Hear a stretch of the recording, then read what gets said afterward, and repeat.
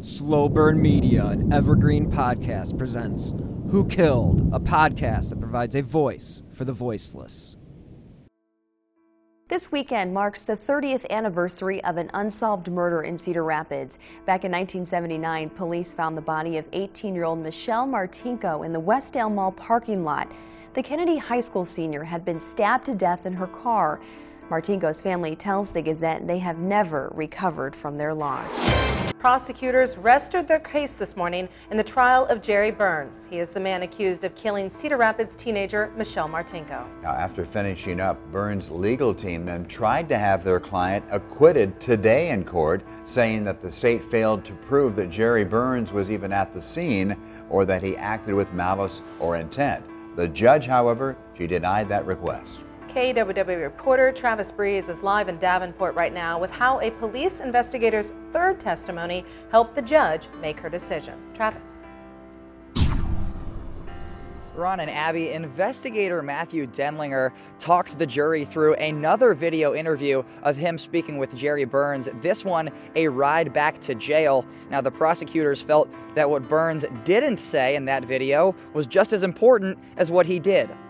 And that the only time Burns spoke about the 40-year cold case was telling Denlinger it'd be easy for the killer to block out the memory of murdering Michelle Martinko.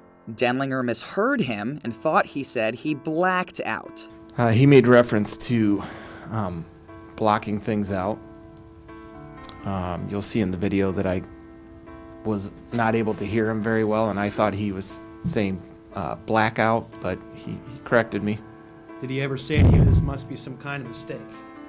No. That omission was something that the judge did cite when delivering her denial of the defense's acquittal plea this morning, also reminding the courtroom that the court does view evidence in a light most favorable to the state in criminal cases since it has the burden of proof. Reporting live in Davenport, Travis Breeze, News 7 KWWL. Travis, thank you. Now, a number of detectives have worked on this case in its more than 40-year history. Denlinger took over in 2015. Now, the defense is expected to start presenting its case tomorrow morning at 9 o'clock.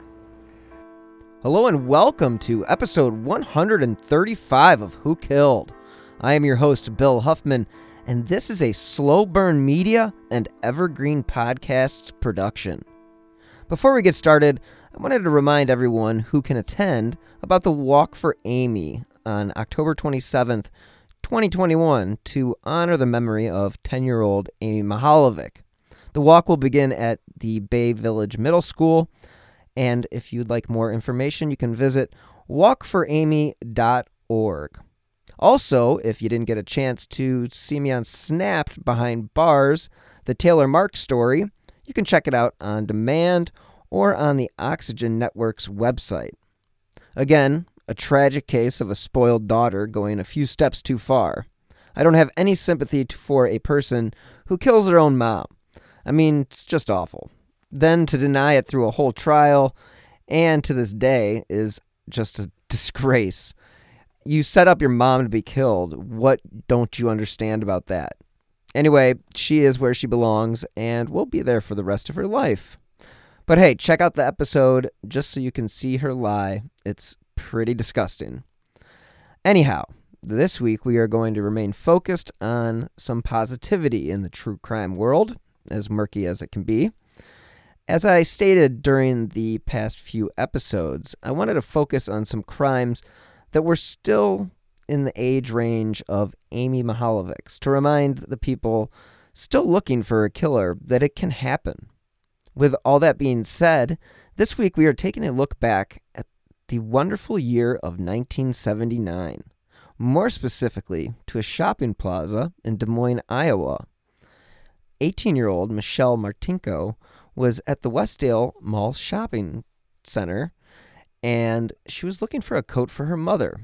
She had recently been to a school function at the nearby Sheraton Inn, and I believe this was a choir performance.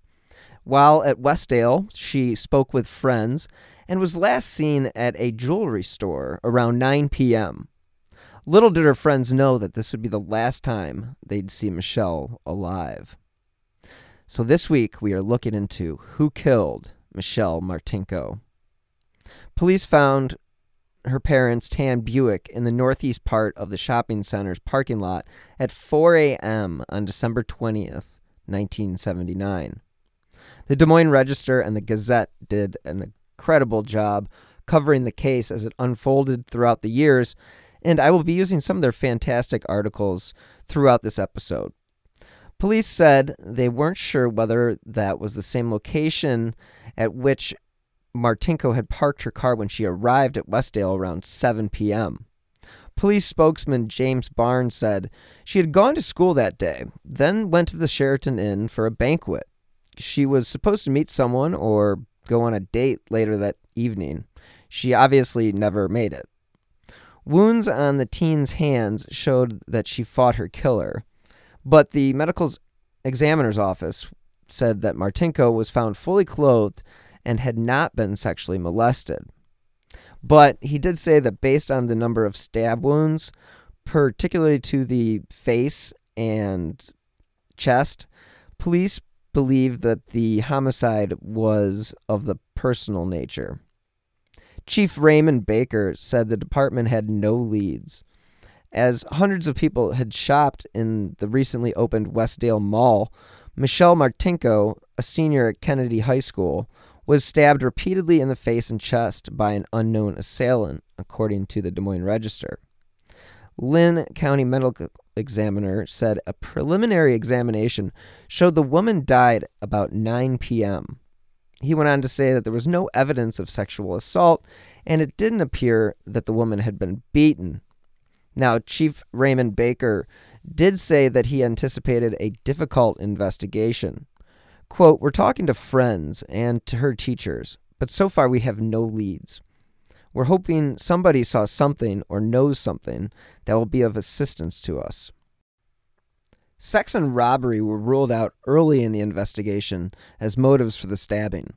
Police have not ruled out that Michelle Martinko's murder may have been a woman, although everyone's instinct is to say it was a guy. And she did have what we call defense wounds on her hands, according to Barnes, which indicates Martinko had to try to fight off her attacker. Martinko's steps were traced through 9 p.m. on that last day of her life.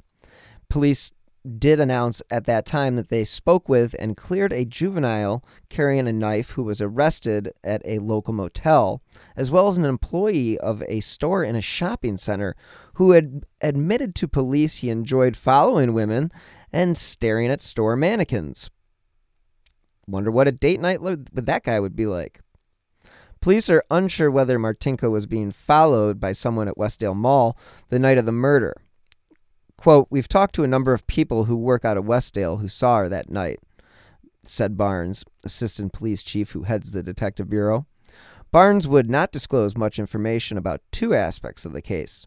He acknowledged that some evidence was recovered in a store at Westdale that is being processed by a private laboratory, but he refused to describe the evidence. Quote, "We don't even know if it has anything to do with this case." He also refused to disclose whether fingerprints were found in the car that the body was discovered in. About both facts, Barnes said, "These are things that we know and the murderer knows." So more than 200 people, by Barnes' estimate, have responded to detectives' calls through the news media for assistance concerning the case. He said that they'd received about 75 tips from the public that were anonymous.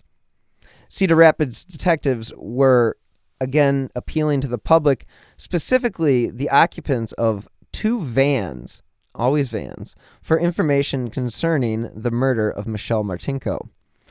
Assistant Chief James Barnes said this morning at a press conference, the police are looking for the occupants of two vans which were seen in the Westdale Mill parking lot around the time Martinko was murdered. Again, police said that they were not looking for the occupants as suspects in the murder, but as witnesses who might have seen something on December 20th, 1979. Barnes admitted detectives had few leads and, quote, "no hard suspects in the case." And Barnes went on to say that police are convinced at least two witnesses in the case have not come forward to offer information, despite the pleas to the public.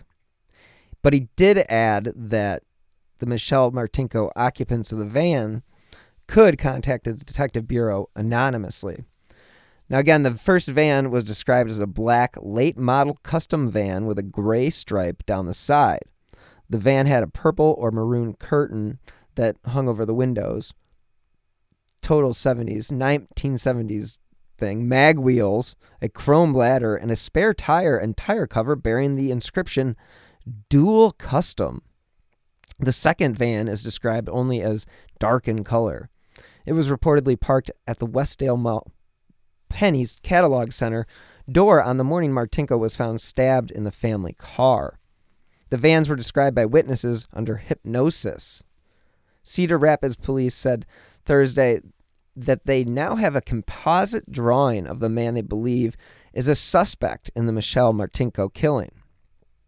Barnes said that the man is believed to be in his late teens or early 20s, 5'11" to 6 feet tall, with a medium build and weighing approximately 170 pounds. Detectives said the drawing was developed from information from two witnesses. The witnesses were put under hypnosis to help them recall what they saw at the Westdale Mall parking lot last December. Such a 1980 type of investigation. The Kennedy High School student, again, was found stabbed to death in the Westdale parking lot. Now, the sketch did prompt 225 calls to the Detective Bureau. While most of these calls have been checked out, Barnes said they have provided no further information on the case. Barnes said there was only one further piece of information the police have not released concerning the case. He refused to be more specific about that information, as he should be. Cedar Rapids merchants were offering a $10,000 reward for any information leading to an arrest or indictment of Martinko's murderer. Sometimes you find something that looks too good to be true, and this occurred early in the investigation when police in Cedar Rapids became quote-unquote vitally interested in a 30-year-old drifter who was arrested in Texas and was being questioned about the slaying of 20 young women. The man, they thought, could be a suspect in Martinko's murder. Now, Assistant Chief James Barnes said that when he spoke to police in San Antonio, that he learned the man had been charged by authorities in 4 states, California, Colorado, Texas, and Utah, with 8 crimes ranging from kidnapping to murder. Barnes said he telephoned police in San Antonio Sunday after he learned of Morin's arrest and asked about a possible connection with the slaying of Michelle Martinko. And Barnes did say that Cedar Rapids police are, quote, interested in anything remotely similar to our unsolved homicide. We talked to hundreds of people and had many bad leads, but none panned out. Robbery was not the motive, and the victim was not sexually molested. He said he jumped on the phone as soon as he heard of the arrest in Texas, but the chief, Ray Baker, probably will decide after more information if we'll send anywhere down there, Barnes told the Des Moines Register. Unfortunately, the leads all began drying up fast. The police would appeal to the public via the newspapers and television news for any information about Michelle's final moments. News of Michelle's death seemed to affect the community differently rather than other murders committed in the city. Now, according to Kurt Rogan, a Gazette staff writer in 1980, quote, for weeks after the murder, the crime remained a topic of discussion, particularly among young women. From conversations heard in restaurants, stores, and on radio talk shows, it was clear that people were horrified by the violence of the crime, as well as its senselessness. Police warned women not to shop alone during the last week of the Christmas shopping rush. They repeated those warnings just after Michelle Martinko. And again, when 2 women were assaulted by armed men wearing ski masks a week after Christmas. In the week following the murder, at least 2 women reported to law enforcement agencies that they thought they had been followed by a man in a car as they drove home.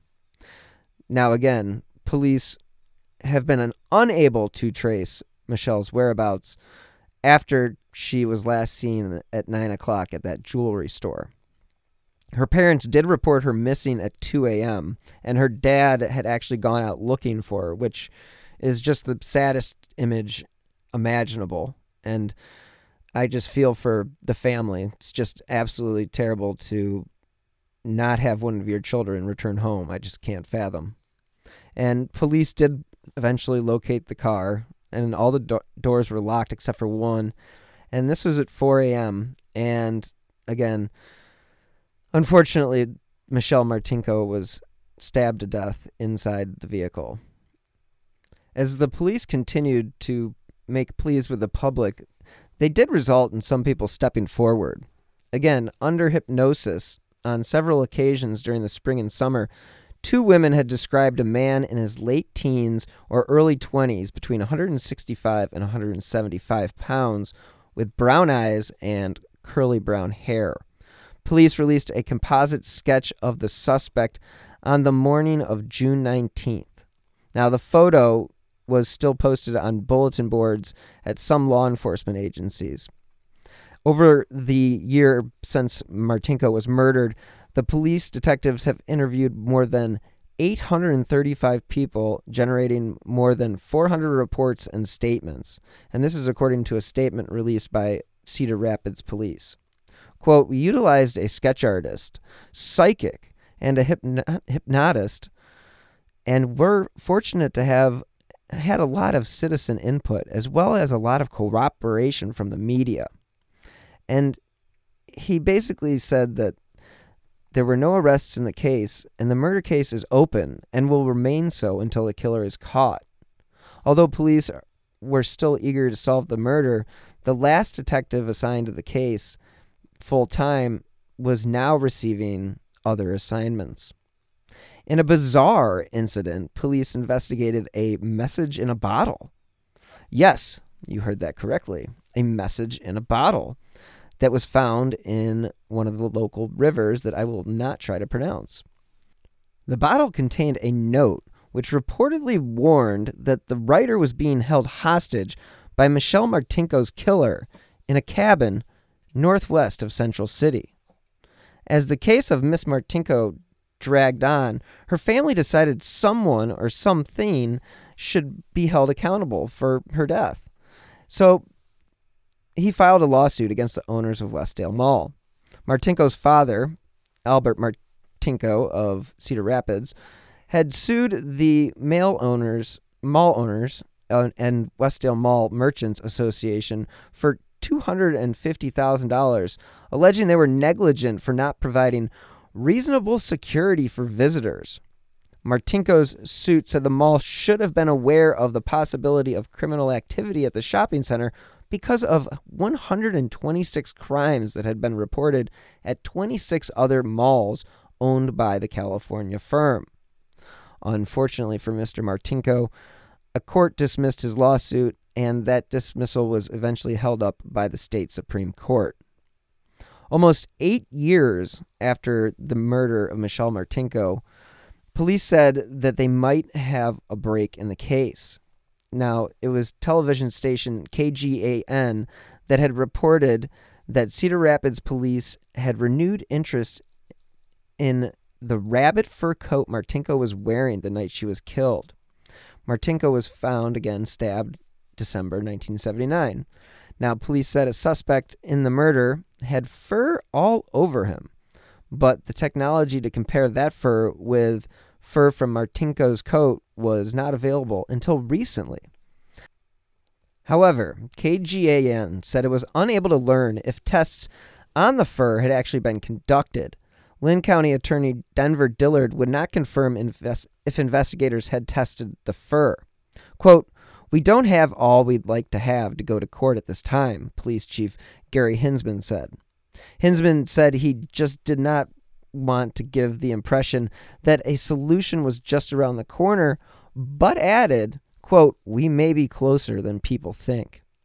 Dillard said taking the case to court now would require a complete review of all the evidence and reports, a task he said would be monumental. Again, this is just one of those situations where you have to wait for the technology. Are you tired of seeing your teen or young adult struggle on a path that clearly isn't the right fit? Is your teenager confused about which direction to take after high school? The future of work is changing rapidly, and our kids need to know all of the options available after high school so they're empowered to make the choice that is best for them. In each episode, we explore the latest trends that are shaping the opportunities of today and tomorrow. I'm your host, Betsy Jewell, and this is the High School Hamster Wheel Podcast. Let's hear from this week's sponsor, Best Fiends. It's great getting back to normal as we head into fall. I know I'll be working in the yard and hitting my favorite fall festivities. One thing I know for sure is I'll be diving into Best Fiends on my phone.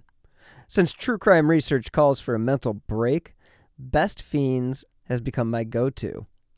Clearly, I love to solve puzzles, and Best Fiends offers me a new challenge every day.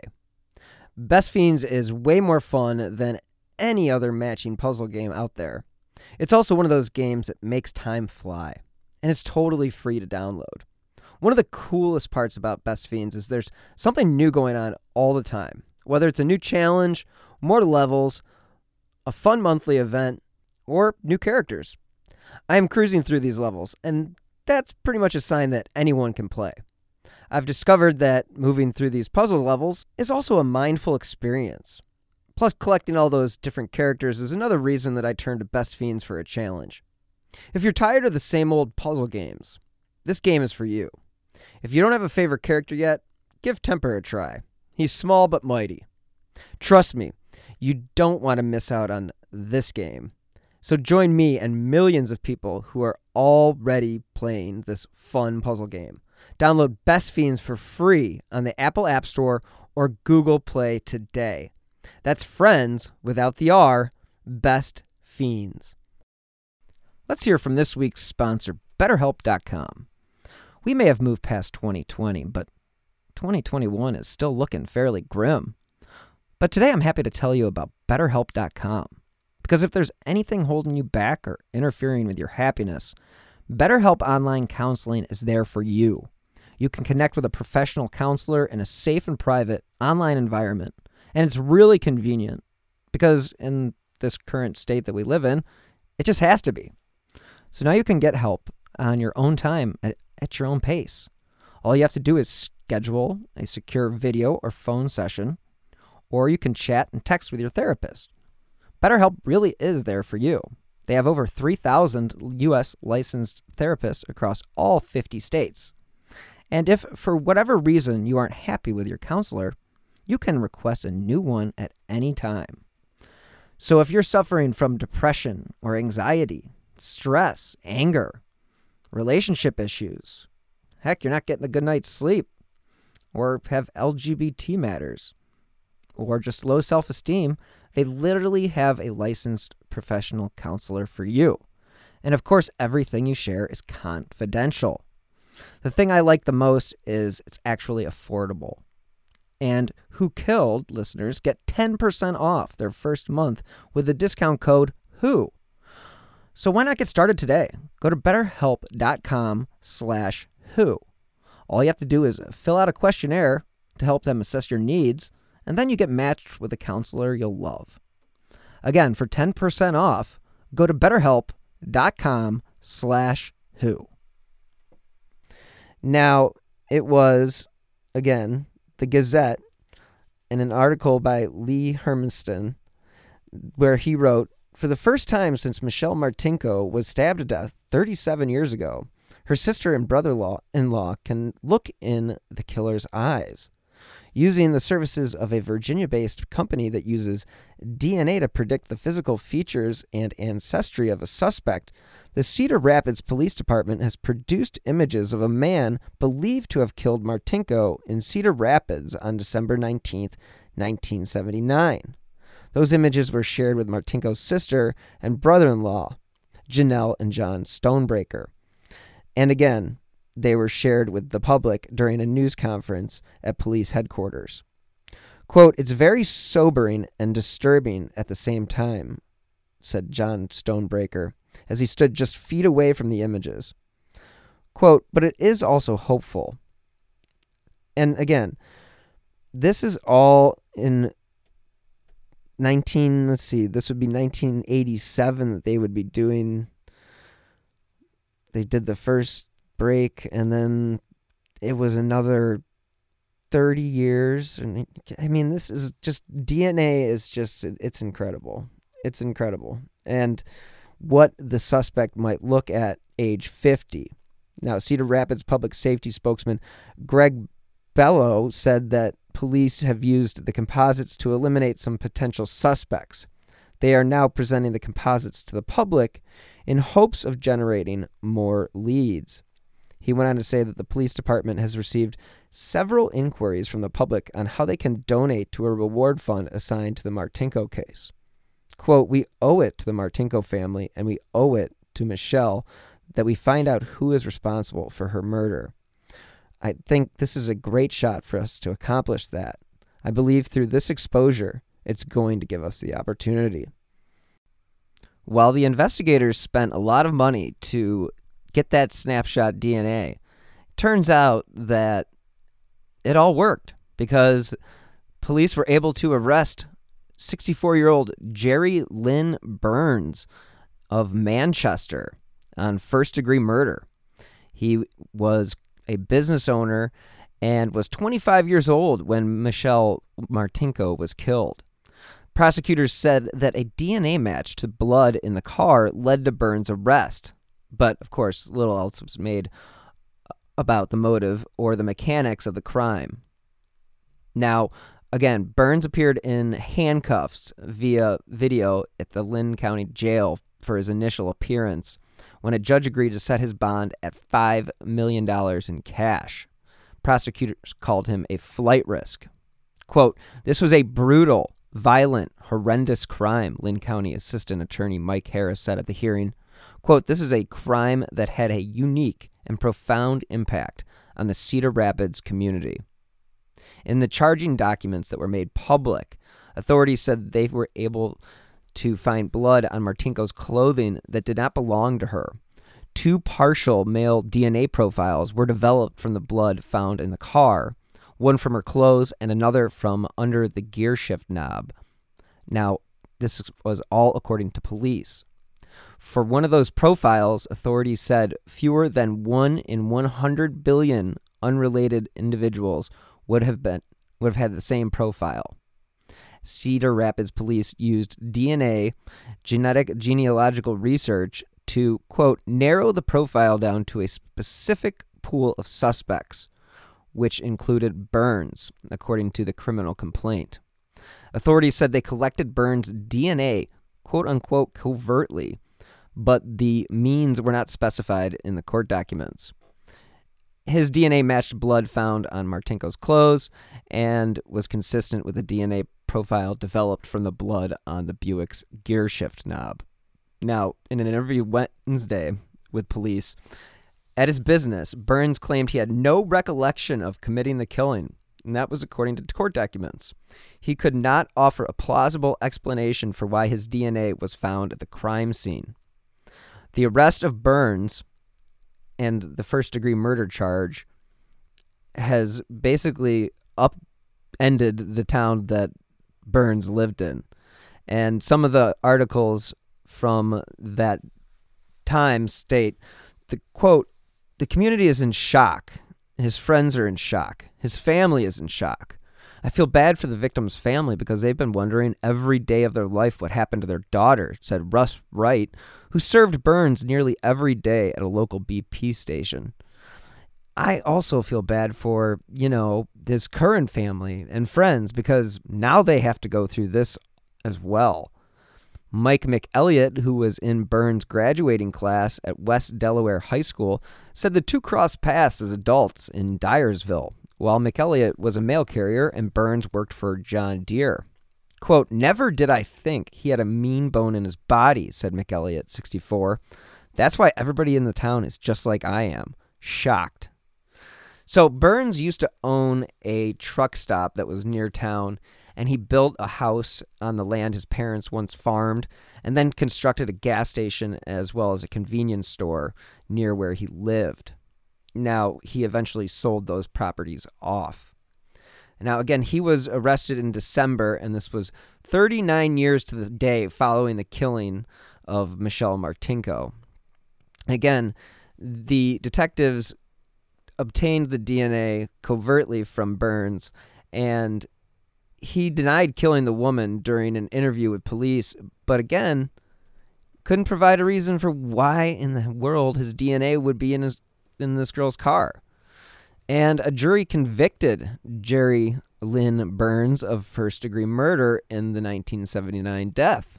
It was a case, Cedar Rapids Police Chief Wayne German said, quote, that has haunted our community for decades. We don't know the whys and some of the details, but we definitely know who did it. And that was terribly important to us, Janelle Stonebreaker, Michelle Martinko's older sister, told the paper. I wish my parents could be here to see this. Unfortunately, the parents had died 20 years prior, and that is just a sad case of not being able to see justice when it should be done. And again, it was, 2 weeks of testimony, and a jury of 7 women and 5 men only deliberated for 3 hours, and they came back with a guilty verdict.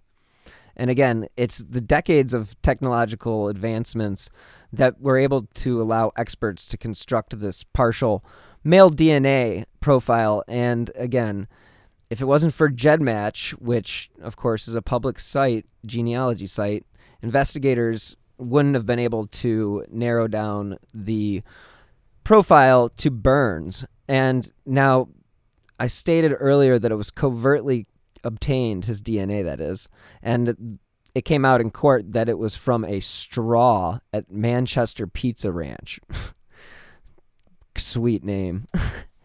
And again, he rebuted some of the prosecution's factual claims, insisting that there was substantial evidence that Burns' DNA was retrieved from his blood, noting previous testimony indicating it could have been saliva or even transferred skin cells, and that the presence of DNA in itself could not implicate Burns. Burns' attorneys couldn't even offer an alibi, though, when they were asked. And his defense attorney, Spies, did suggest that since Burns had been to Westdale Mall with his family before, DNA he left behind there maybe could have transferred to Martinko while she was at the mall. That is the most ridiculous thing I have ever heard. Clearly, this guy doesn't understand anything.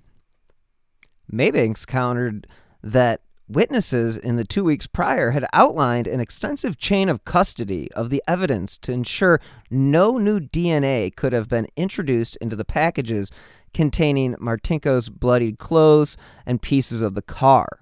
The only way Burns' DNA could have ended up in 2 spots in the crime scene, Maybanks concluded, was if Burns was the murderer. And again, in the end, the jury agreed. Now, before the 6th District Judge Fay Hoover sentenced Burns to life in prison without the possibility of parole. Now, Burns never showed any emotion during his trial and gave a short statement. Burns said, quote, somebody else stabbed Martinko that night. He didn't know who or why. Burns then turned towards his family, sitting in the courtroom, and thanked them for their support. Now, Burns had maintained his innocence in pretrial hearings and throughout the trial, but the jury took, again, only 3 hours to reach a verdict after hearing the DNA evidence.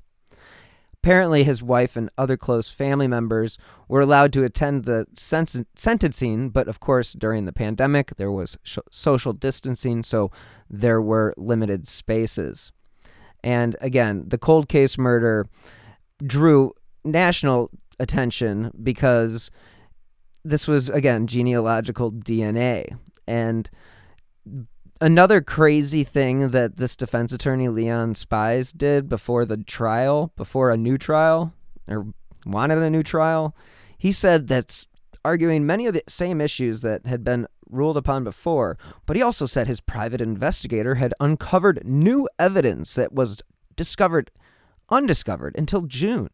A retired music teacher Catherine Berkey of Swisher, who taught private piano and organ lessons, said she had a regularly scheduled lesson with Martinko in the Westdale Mall the night of the attack, according to spies. Now, according to an affidavit, Berkey, in a phone interview with an investigator who works for spies, said she had been giving organ lessons to Martinko in 1979 at Karma Lou's House of Music. Martinko had lessons between 8:30 and 9 p.m., Berkey said. Berkey said she recalled Martinko was dressed up that night and said she came from a musical banquet, and this is again according to the affidavit. Martinko always came to her lessons alone, but may have had someone waiting for her outside the mall. The investigator reported Berkey said the lessons were once a week, although she wasn't sure which day of the week they were. Again, this is absolutely ridiculous. Spies argued that if the defense had this evidence at trial, jurors might have come back with a different verdict. Now, Maybanks had his opportunity. He pointed out that Martinko's sister and brother-in-law said that Martinko didn't take organ lessons. Karma Lou's House of Music wasn't even in Westdale, and none of the many witnesses who testified at trial about seeing Martinko at the mall that night never mentioned it. He also said it was quite difficult to believe that law enforcement never came across such information in the nearly 40 years of investigation. Judge Hoover reviewed Spy's written arguments and pretty much said no.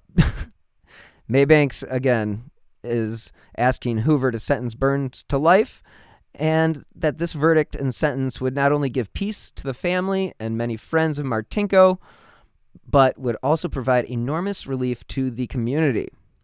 Maybanks said it was likely nobody will ever know why Burns committed the crime. I mean, the teen was stabbed 29 times, and that is according to testimony. And a pathologist did state at testimony that the fatal stab wound was to her heart and that she bled to death. Burns' DNA profile was again developed from blood on Martinko's black dress. So, testimony showed that Burns was the major contributor of the profile. Less than 1 in 100 billion of unrelated individuals would have had the same profile. And that is according to Iowa Division of Criminal Investigation. So, there you have it. Another decades-old cold case solved. You see, good things can happen in true crime. It just may take a while to find the justice you are seeking. To the whole Martinko family, I express my deepest condolences, as I do to the people who were duped by Jerry Burns. The most frustrating part about this whole case is the fact that Burns won't confess to what actually happened on that dark, cold night, December 1979. If he would cop to the crime, I think that would be even more helpful for the community, the family, as well as the investigators. I assume Jerry Burns' life has been picked apart by investigators by now, but it is so unusual to commit such a horrific crime only once. His current friends said they never saw a dark side, but what about his old friends? Nowhere in my research did I see the news discussing the kind of guy Burns was in 1979. Kudos to the investigators for never giving up, Parabon Nanolabs for doing what they do so well, and of course to GEDmatch for being what they are. Despite not having all of the holes in this case filled, the community, the investigators, and the family, I'm sure, can sleep better at night. And that is our show. So thanks so much for listening. And look for Nick from the True Crime Garage podcast on next week's show. Thanks to Best Fiends for sponsoring this week's episode. You can find the mobile puzzle game in the Apple App Store or Google Play. As a reminder, the Walk for Amy is Wednesday, October 27th at 5 p.m. at Bay Village Middle School. For more information, visit walkforamy.org, or you can find more information and make donations on their website. You can find new episodes of Who Killed every Friday wherever you get your favorite podcasts. As always, if you do enjoy this show, you can help contribute with my PayPal username at WilliamHuffman3 or via Venmo with my username at Bill-Huffman-3. Every contribution, big or small, really does keep these shows on the air. Now, if you want to support the show by leaving a 5-star review, that would be great as well, because those 5 stars do help keep the cases that I cover, such as Amy Mihaljevics in the Spotlight. And if you want to stay up to date on the cases I have covered, as well as the new shows that I have lined up, please follow me on Twitter at BillHuffman3. Thank you so much again for listening. Until next time, as always, be healthy and stay safe.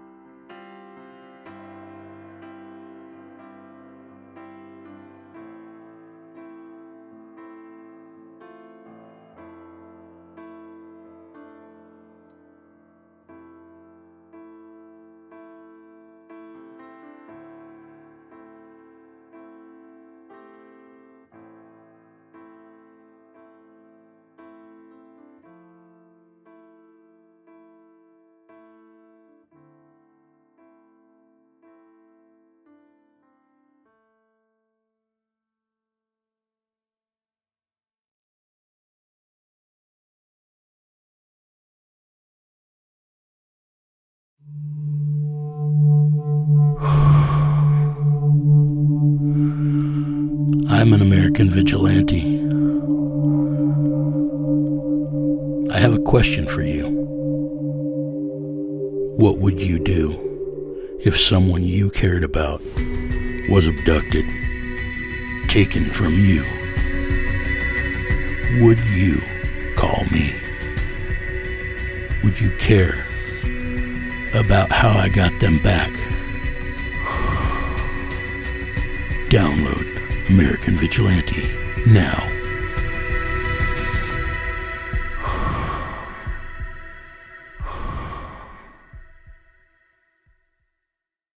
You might be surprised to know that not all serial killers are straight cisgender white men, and the victims of true crime are not a monolith either. She's Wendy and I'm Beth, and together we host Fruit Loops Serial Killers of Color, a true crime podcast. Together we take deep dives into the true crime stories about marginalized and minoritized perps and victims that often go untold. We also provide the context and nuance that these stories deserve. At Fruit Loops, we're serving up true crime with a side of history, society, culture, and some fun. Listen to Fruit Loops Serial Killers of Color on Spotify, Google Play, Apple Podcasts, or wherever you get your podcasts.